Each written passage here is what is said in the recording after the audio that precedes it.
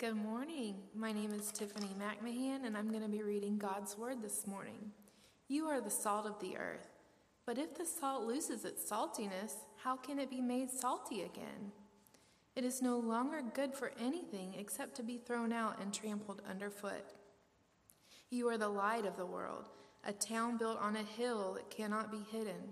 Neither do people light a lamp and put it under a bowl.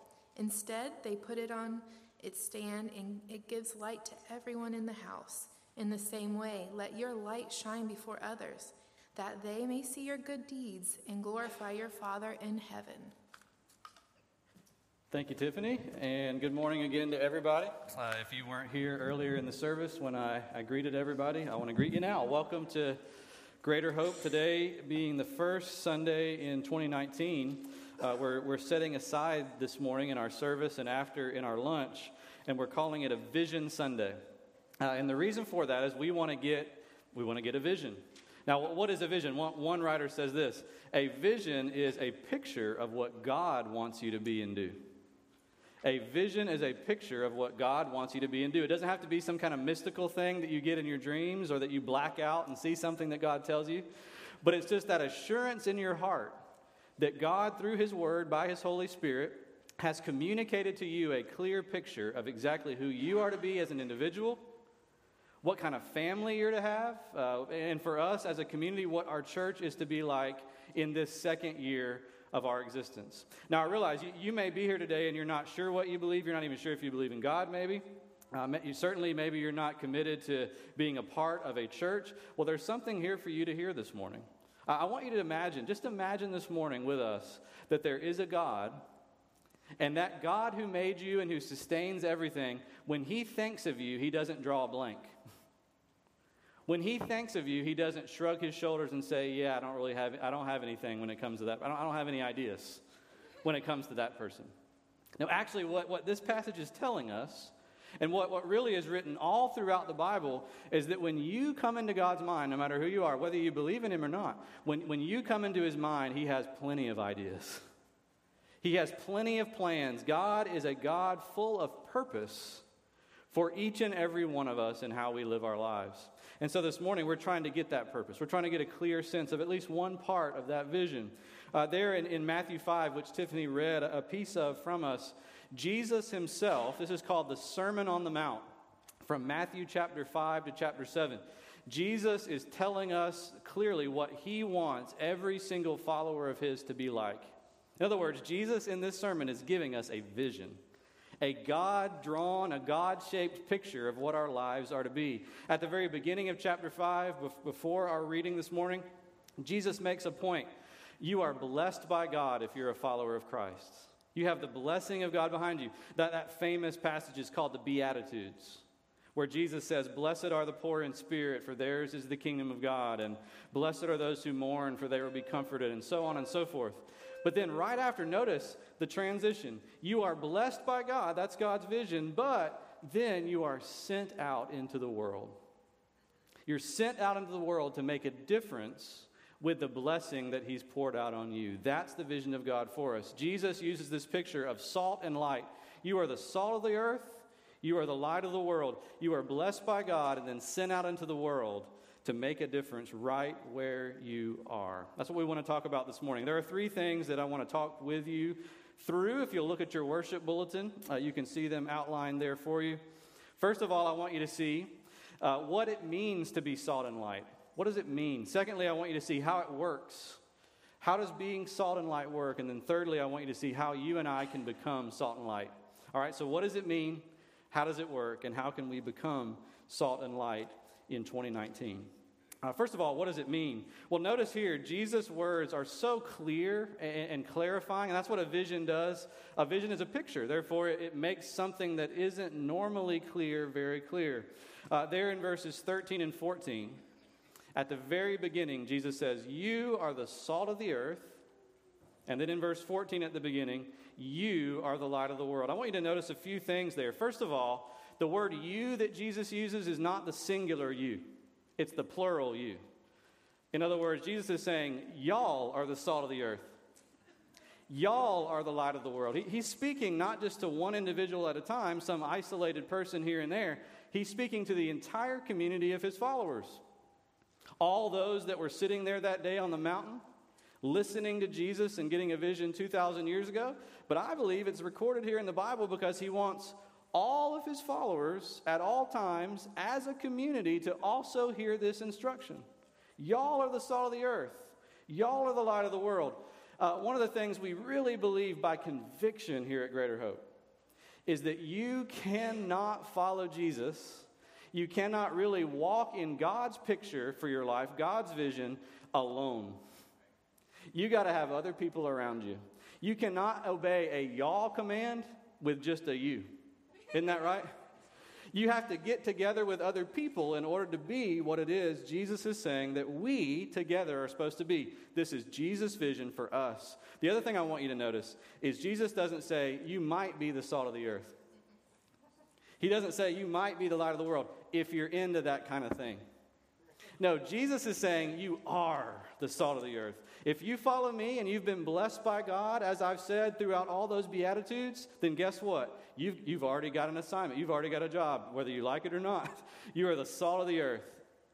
You are the light of the world. In other words, when we come to follow Jesus, we do not come alone. That's what we just saw. But we also don't come to someone who's just ready to rubber stamp what we already decided to do.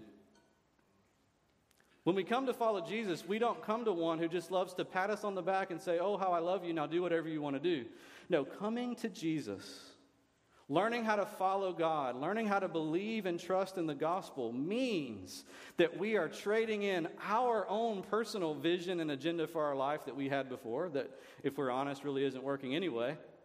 And we trade that in for a vision and a purpose and a picture that only God can give us. You are the salt of the earth. You are the light of the world. The third thing I want you to notice about what Jesus says here is he's giving us a picture that everybody can relate to. He's giving us a very simple picture. Two normal household commodities. Everybody in this room has salt and light in their house. Isn't that right? That was true back then as well, and probably even more so back then. In a time before refrigeration, in a time before, electric lights, salt and light were essential to every household. And here's this, I want you to catch it. Salt and light are not only essential, they were absolutely effective to change the environments they were put into. Here's what I mean by that. Salt back then was not just to give flavor, although we can all say amen to the joys of the flavor of salt, right? That's a good thing. The reason why McDonald's fries are better than any other, perfect amount of salt, right? Flavor is right. But salt was more important than that back then. It wasn't just, hey, I like how the food tastes. There was no refrigerator. Therefore, as soon as you butchered the cow, as soon as you had the meat ready, what did it start to do? It started to break down and decay. It didn't last very long at all. Most of the food didn't last very long at all. And so salt was the number one preservative in Jesus' day. That they rubbed the salt into the rotting and decaying meat before it rotted and decayed, and it would greatly slow down. They would cure it in salt so that you could eat it weeks, maybe even months later, sometimes even years later. That's how slowly it began to break down the decaying process. What is Jesus saying about his people? You are the salt of the earth. I've placed you where you are so that you can slow down the process of decay. So that you can bring flavor to the world around you, yes, but also so that you can slow down the process of rot around you. Also, light. If you think about it, light back then when there were no electric lights, Jesus would have experienced this every day of his earthly life. When the sun went down, all the lights were out. You don't just flip them on. You have to light a lamp full of oil and set it up on a stand in the middle of the house, just like he describes. Light was precious. People back then were busy like we are. They couldn't stop all their work when the sun went down, and so they needed light so desperately. Do you see? Jesus is picturing two everyday household commodities, which were absolutely essential and which were very effective to change the environment they were placed in. And then he's turning around and he's saying, that's what y'all are. My people and my followers, I don't know if you can get your mind around this, but Jesus is actually saying, we are, in his mind, necessary to his world. There's something necessary that we bring to the table. I don't know if you can get your mind around this either, but Jesus is actually saying, when we are placed by him and blessed by him into the environment where we live, we actually are supposed to make a difference. We actually are supposed to, in some way, change the environment around us. Isn't that amazing? Jesus is saying something that the Bible is saying all over from beginning to end. When God calls you to belong to him, he doesn't just call you into his family so that he can bless you and then it stops with you. I say this all the time around here. God blesses you on the way to blessing somebody else. God blesses his people so that his people can turn around and be a blessing to all the people in the world around them. You are the salt of the earth. You are the light of the world. I want you to view the place where you're at not as an accident, but I want you to view the places where you're called to be as the place that God has put you so that you can extend the blessings that God has given you to the people that he's put around you. Y'all, we have to hear this today, especially here where we live in Mulberry and Polk County. Sometimes, we like to joke, Mulberry and Polk County is just kind of, it's kind of nowhere. It's not really that important. It's not really that valuable. That is absolutely, positively not true. We got to stop talking like that, because here's why. God never gets the address wrong. God never gets the address wrong ever. He's never done it in all of history. Where he has placed you and where he's placed me is exactly where he wants me and exactly where he wants you. And he has us here not just to sit around and collect blessings. He has us here not just to sit around and get depressed. He has us here so that we might be an essential game changer. An essential life changer for other people. And boy, isn't it true? Doesn't our community, like every other community, need that? Doesn't our community need salt and light? Isn't there decay and rottenness around us all the time? Where we live and where we work, where our kids go to school? Isn't there darkness in the darkest corners of our community? If you don't believe me, just go online this afternoon and look at just the last week's headlines in the Ledger. Just look at them. It's full of abuse and death and depression and destruction and bad habits. And Jesus is saying, instead of you and I saying, hey, this place doesn't matter, I'm just passing through, I'm waiting here until I can move to a better place. Or instead of saying, yeah, I'm just trying to survive, I don't need to care about my neighbors. Or instead of complaining, I can't believe the world is as bad as it is. Everybody's going to hell in a handbasket. Instead of all that kind of stuff, we ought to be asking, where's the salt? Where is the light? I mean, don't blame the meat for rotting. That's what meat does. Don't blame the darkness for being dark. That's what dark does, right? But salt and light, when we're called by Jesus to be present, active in the place in which he has placed us, has the opportunity by God's grace to actually begin to make a difference. I want to tell you all, as we turn from 2018 to 2019, that is the real measure of us as a church. That's the real measure of how we're doing, and that really is the real agenda going forward. One writer says it this way, better than I could say it, that the question that has to be asked, he says, about the church and about every congregation is not, how big is it? That's not the question. Not how fast is it growing, or not how rich is it. Those are not the appropriate questions. Here's the question. Is it making a difference to that bit of the world in which it is placed? Is it actually functioning as a picture for the world to see of God's new creation that he's bringing? Is it a picture for this part of the world that God has placed us in? Mulberry, Polk County, are we a picture that God actually is on the move and he's actually making all things new? Jesus is saying that's what I want y'all to be. Salt and light. In a sense, over the top of every church, they ought to say, Jesus Christ, Salt and Light Company. Because our entire business ought to be getting out where the darkness is, getting out where the rot is, and standing up, speaking out, quietly, humbly serving our neighbors, loving them where they are, showing them, hey, if God can love someone like me, he can love anybody. If I can get in on this, anybody can get in on this. That's the first thing this morning, what it means. But secondly, I want you to see how it works. This is vitally important, how this works. Jesus, after he says, y'all are the salt of the earth, y'all are the light of the world, chooses to focus on two potential problems with salt and light. Salt and light both have problems. Look at what it says there in verse 13. You are the salt of the earth, but if the salt loses its saltiness, how can it be made salty again? It is no longer good for anything except to be thrown out and trampled underfoot. Well, again, Jesus lived in a different time. Back then, when you got salt, you got it freshly dug out of the ground, a big old rock. And sometimes that salt was contaminated with other things. Sometimes the true sodium properties had been washed away by years and years of rain and flooding and all those things. And so sometimes when you brought the salt home and started to try to use it, you would realize it was no good. It had ceased to have the actual properties of salt, so that when you put it into the meat, it didn't stop the rot. When you put it on the French fries, it did not make them taste real good. Right? It had lost its saltiness. Jesus is saying, if we are not really, truly different than the environment in which we're placed, we're not going to actually be able to do what God has called us to do. We're not actually going to be able to walk in the picture of what God wants us to be. That's not the only thing. He says there's also a problem with light. He says, verse 14, you are the light of the world. A town built on a hill cannot be hidden. And then neither do people light a lamp and put it under a bowl. Now that's kind of a silly thing to even think about someone doing. And that's the point. Just like he says, if salt has lost its saltiness, it's good for nothing.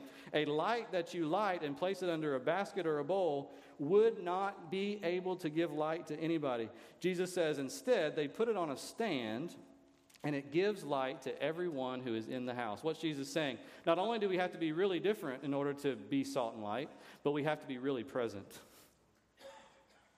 If the light gets hidden, if the light can't be seen by people within the darkness, then the light might as well not even be lit, right? You might as well not have lit the lamp in the first place. It has to be put on display. And so right here, Jesus is trying to show us how our influence locally is meant to work. Our local influence as Christians and as a church is supposed to work by us really being present, truly present in a place, but also being really, truly, deeply different than that place in all the right ways. Just like salt is different than the rotting meat in all the right ways to help slow down the decay of that piece of meat. So first of all, I want you to see, we got to be really, really present. That means we got to be out in all parts of our lives, shining the light of Jesus. Jesus' time is not just Sunday morning, in other words. The calling of Jesus to follow him is not just for what we do in this room on Sunday morning. It's for every part of life. If we're not really engaged and present with our neighbors and our coworkers and our friends, how in the world are we ever going to be what Jesus has called us to be? Now, there's a few problems that keep us from this. One is we tend to huddle up with ourselves. This is a very uniquely Christian problem. People who are Christians, they say if you've been a Christian for 5 years or more, chances are almost everybody that you know and trust and love deeply is also a Christian. Like you don't have any more friends that you really spend time with who aren't Christians after about 5 years. Now, it's not wrong to have really deep friends with other Christians. Of course, I'm not speaking against that. What I am saying it can't happen is we can't huddle up to the exclusion of relationships with those who so desperately need the light. The church can't become all about itself. We can't just spend 2019 building wonderful programs that we want to be at here, or making this service an awesome time that we love to come in and we're really comfortable here. No, we have to spend our time getting out. The church is not so much a place you go to as it is a people who go. It's not so much a place you go to as it is a people who go. We cannot huddle up. We have to be present in the community. We have to have actual, real life relationships. The other thing we tend to do is we tend to hide. Here's how that happens. It's also a uniquely Christian problem. We build a wall between our faith and our life. And when we're at church and when we're our Christian friends, we're on one side of the wall, and I'm perfectly comfortable being a Christian and saying I'm a Christian and really working on how to follow Jesus. But when I leave church and skip over to the other side of the wall, all those people aren't Christians. And yeah, they're my friends, they're my coworkers, but I'm hiding the fact that I'm a Christian. I really don't want them to know that. I really don't want Jesus to command me to do hard things around them because they might not like me. I really don't want Jesus to command me to say hard things to them, because that would be really awkward and uncomfortable. And so we end up building this wall where we hide. Light can't function that way. That's actually like lighting a lamp and putting it under a basket. The third thing is not just a unique Christian problem. It is a people problem, and that is we get in a hurry. This is just simple like life in the 21st century. Our eyes are always on our work, on our phones, on our entertainment, on social media. You know, we drive home from work, we open the garage door, we drive in, we close the door, we turn on Netflix. Well, if that's our life pattern, is that more like lighting a lamp and putting it on a stand, or is that more like lighting it and just hiding it under a bowl? If we hide, if we huddle, if we hurry, there's no way we're going to get out and shine in the world. What Jesus is saying is all of our life has to become connected to the mission that God is saying that we have in Him. That means we got to get an eye full of our community and our city as God sees it. I don't know if you've ever even thought about this, but have you ever asked God, God, help me to see my neighbors and coworkers like you see them? Help me to see Mulberry as you see Mulberry. Help me to see Polk County as you see it. Then we got to get our hearts full. Have you ever prayed this? God, what value do you place on that neighbor that annoys me? What value do you place on that coworker that I find it really hard to relate to? Could you fill my heart with your compassion and value for that person? And then we got to get our hands full. Lord, what would you have me do to serve them? What good deed or gesture? What kind word or gospel word would you have me speak to them so as to encourage them and point them towards the source of real hope that I have found by grace? The eyes, the heart, the hands, everything, not hidden away, not huddling up, not hurrying through life, but truly slowing down enough to be present with our neighbors and present with our coworkers. That's what Jesus is talking about.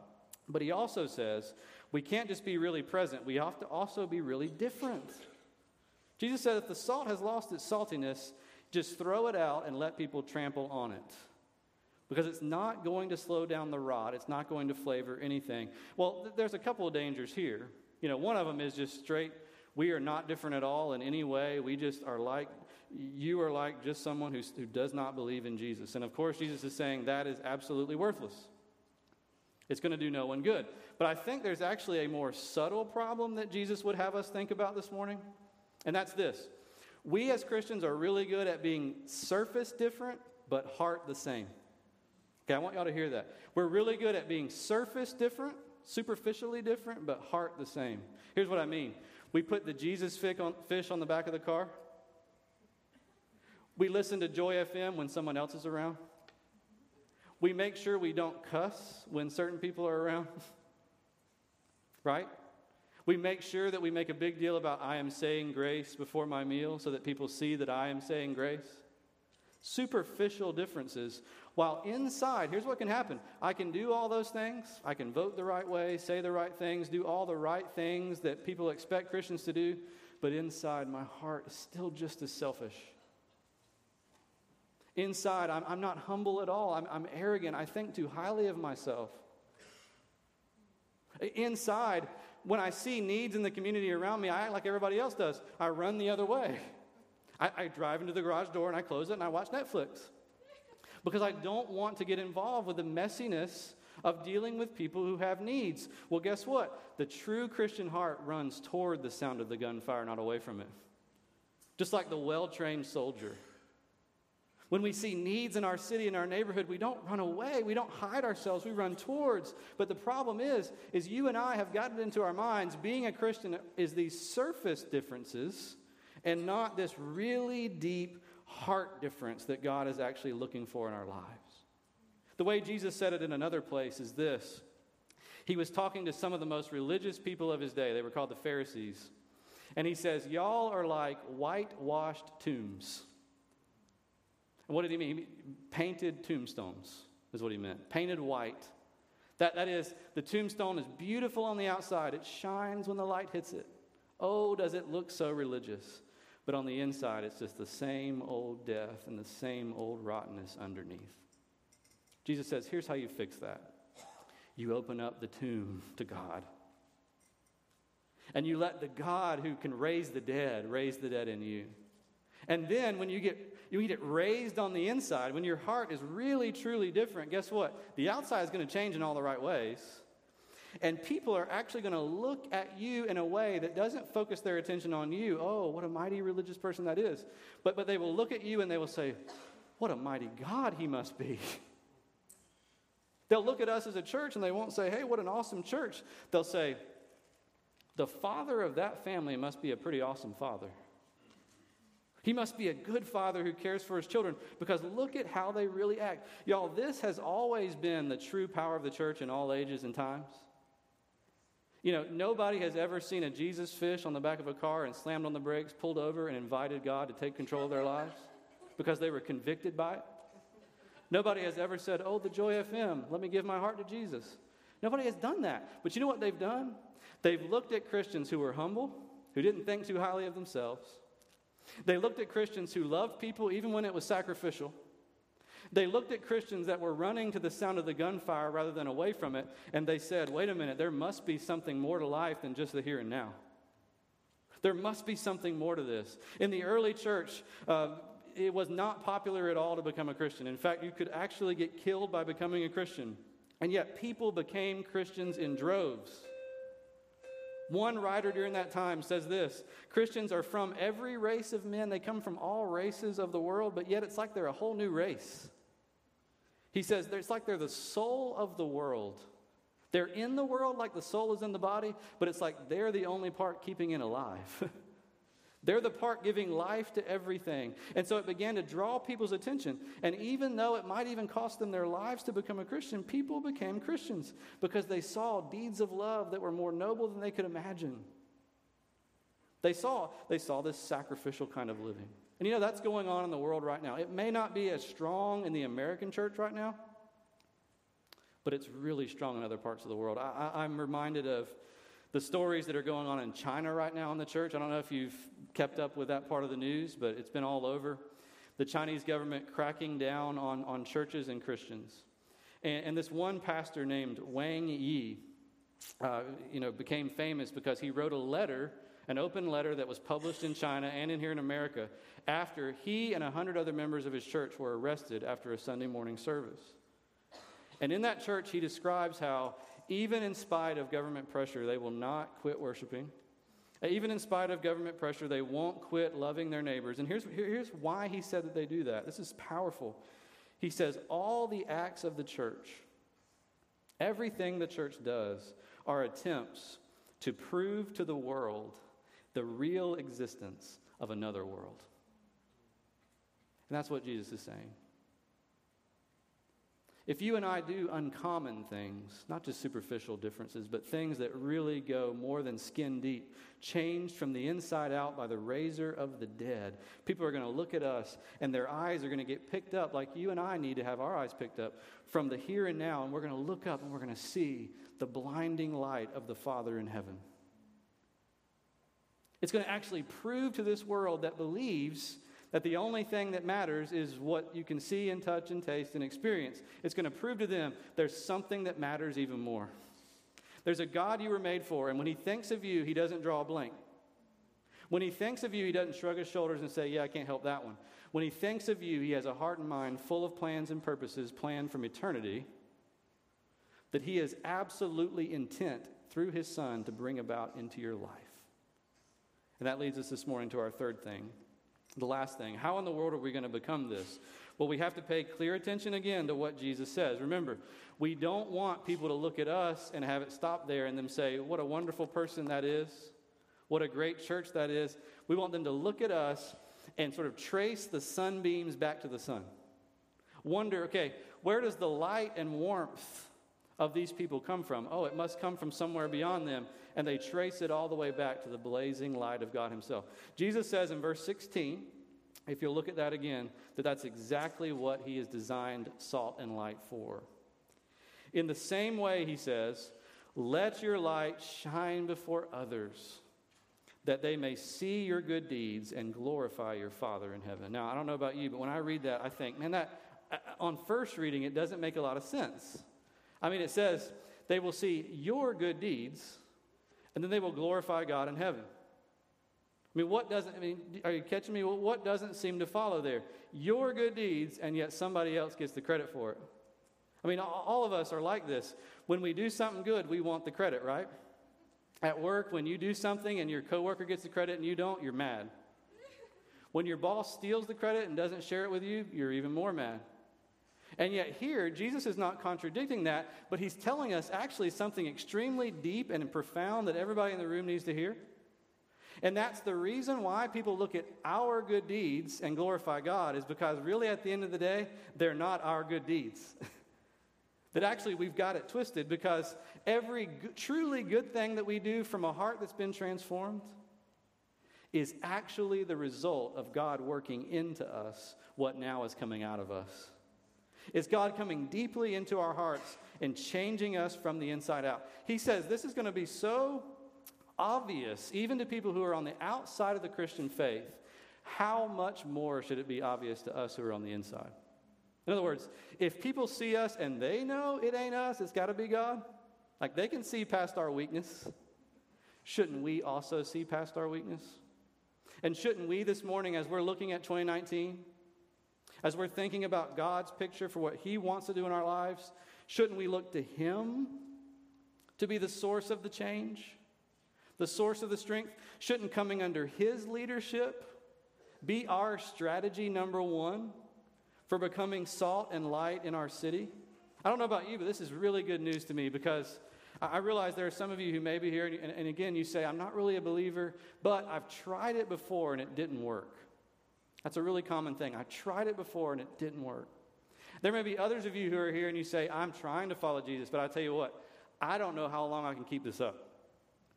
I'm not sure how far I'm going to get, how many more steps I have in me in following Jesus. I want to say to you, on either side, I'm with you. I've felt both. I've thought both. There's been plenty of times I've tried in following Jesus and have miserably failed. And there's been a lot of times I've thought, man, I don't know how I'm going to keep going on this. I'll be honest, even thinking about being salt and light and all the things that God might call us to do in our town, it just exhausts me sometimes to even think about it. And so it's really good news, isn't it, to hear from Jesus, you're thinking about it wrong. If you're thinking you're going to make a difference because you're such a special person, and I'm going to make a difference, and this church is going to make a difference because we're just so different than everybody else, we're just a little bit better than everybody else, we have it all wrong. No, but if we come to God and think, Lord, if we get you by grace as our Heavenly Father, if we come to understand all the power of the cross of Jesus for our heart, and it begins to change our heart, then, not by our strength, but by the power of God working in us, our lives will begin to look differently. The result won't be, look how great they are. The result will be, oh, what a mighty cross that must be. Now, you might also say, well, wait a minute, I've thought about the cross a million times, Stan. I became a Christian a long time ago and it didn't work. And I'm saying, I'm not talking about becoming a Christian, and I'm not talking about thinking about the cross one time. Those are wonderful things. I'm talking about thinking and knowing and embracing the cross every single day of your life. I'm talking about not just becoming a Christian, I'm talking about staying one. I'm talking about growing as one. You got to look at the cross. Let me give you some examples. God in the cross says this, I loved you so much that I gave my son to die for you. What does that mean? God had to die for me. How in the world am I going to look down on anybody, any of my neighbors, any of my coworkers, any of my friends, if I know I'm so bad that for me to be saved, the God of the universe had to die for me? Is there anybody in the world lower than me? I don't believe so. Only the cross can help you really, truly believe that in your heart. Not just one glance at it, but a constant staring throughout your life at, oh, he had to die for me. But the cross also says, God loved you so much that he died for you. Meaning, he willingly did it. It was his plan. He wanted to do it. He wanted to give his life for you. That's how much he loved you. That's how committed he is to you now.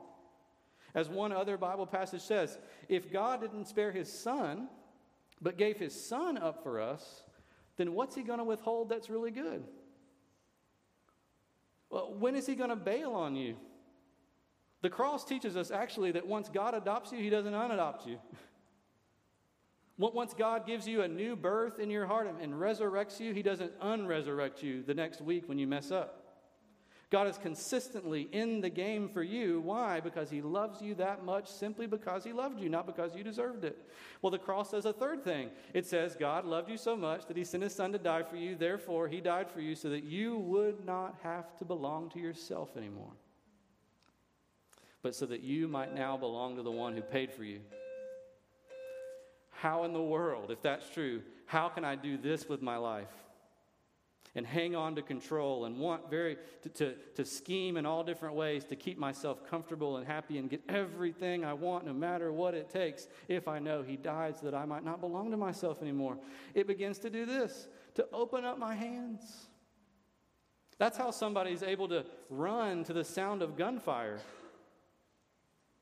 Like a good soldier, they've come to value their country more than they value their life. Well, the cross can cause you to value your God, and can cause you to value those who are made in God's image, so that you will not hang on to your life, but freely part with it and freely part with your comfort so that you can see them do good. In other words, this morning, y'all, if we're going to see any of this happen, if we're going to see salt and light really begin to organically begin to grow up here at Greater Hope and spread throughout our city through us, we are going to have to first get around daily the one who is really salt and really light.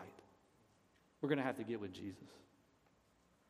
When you're on the airplane and they give you that speech at the beginning about safety that nobody listens to, and they say when the cabin pressure goes out and the oxygen mask comes down, it says if you have a small child with you, secure your own oxygen mask first and then help your child secure theirs. And when you first hear it, you're like, wait a minute, that's pretty cruel, that's pretty cold. Like, that's looking out for number one, like ultimately right there. But then you think about it for a few more seconds and you're like, oh yeah, if I can't breathe, how can I help somebody else breathe? And Jesus is saying, don't even go out of this room thinking, change the world, unless you're changed. Let's come to Jesus this morning and ask him to do it. Father, we thank you for your grace today. Lord, such mercy that you would call people like us. Lord, I know for me, and I believe I speak for many in the room today, I'm not worthy of being a member of your family. I'm not worthy of being sent out on any kind of mission from you. But Lord, I thank you that you love us just because you love us. Just because you wanted to, just because you're that good. Thank you for sending your son. Lord, I pray this morning that all across this room and across our whole church, across our town, Lord, you would begin to spread the humility that comes from seeing the cross, the self-giving love that comes from it, the true courage to run right to the danger that comes from knowing that we belong to the God of the universe, who holds all things in his hands and who will never, ever let us go. Father, please give us that assurance this morning, we pray. In the name of Jesus, amen.